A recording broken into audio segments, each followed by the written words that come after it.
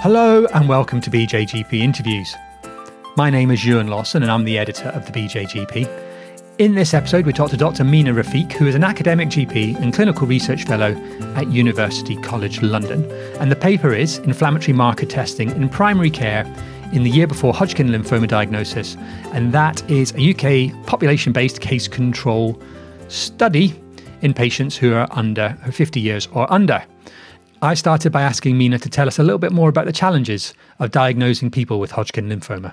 So, diagnosing Hodgkin's lymphoma in general practice is really challenging because it's a rare disease and it predominantly occurs in young patients where we don't often think of cancer as one of our top differentials.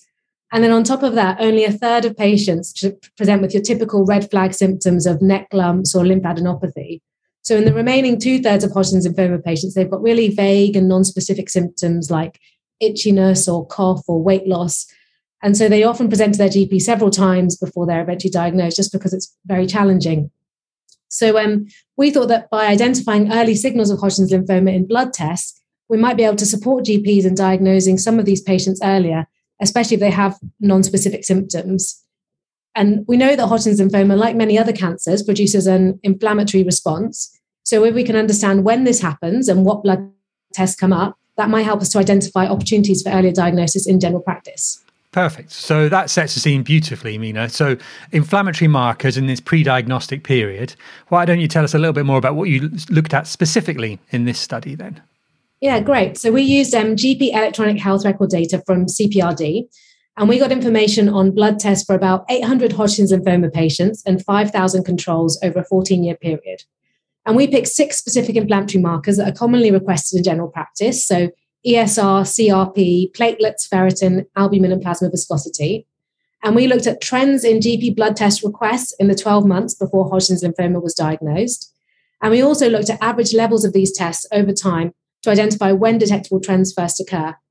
And then we also additionally looked at whether or not these patients had any red flag symptoms or not. Yeah.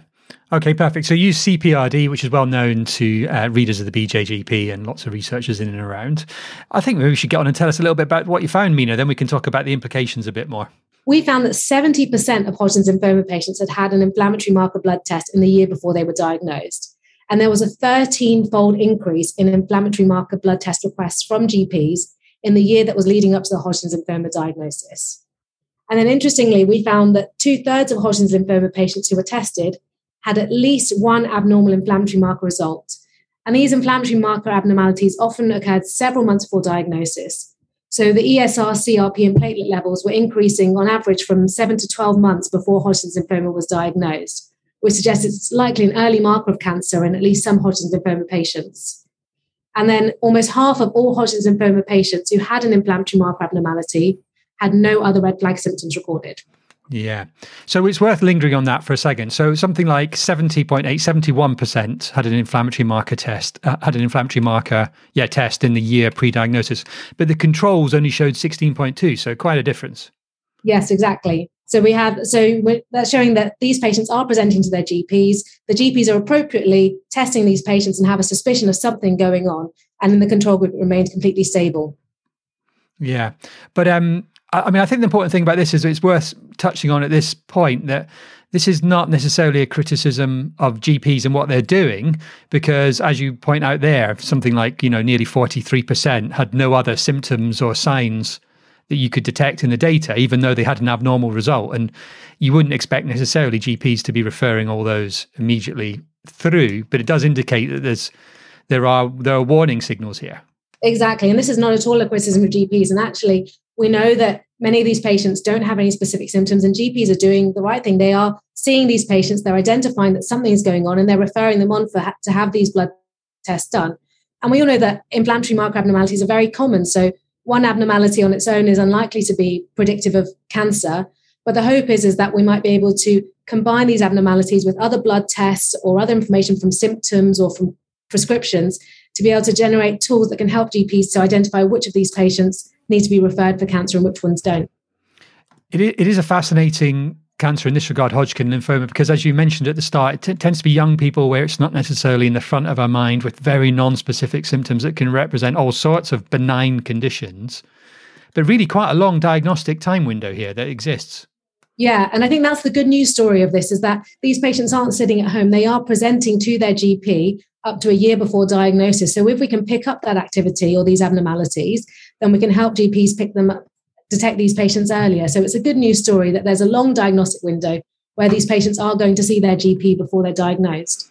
Yeah, because that's obviously one major concern with improving early diagnostic rates, early diagnosis of cancer, is that people just aren't going to their GP. And we've seen public health campaigns, which is encouraging people to, anything that doesn't feel quite right to turn up to their GP.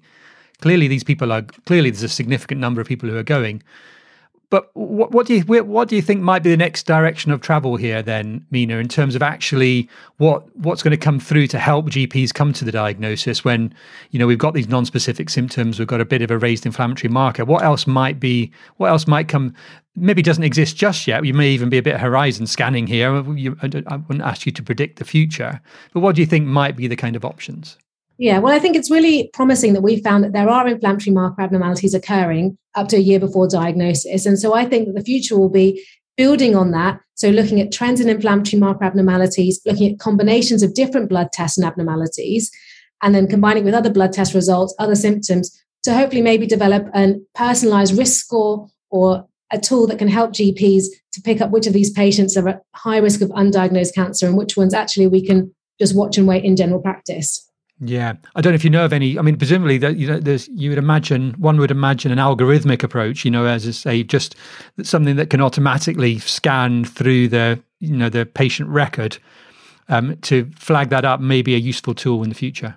And that's the beauty of blood test results, because they're automatically encoded in the general practice software already. That is something that could be going on in the background and could be calculated automatically using an algorithm in the future if the evidence exists to support that, so that it's not extra workload for GPs or they're not having to manually enter things.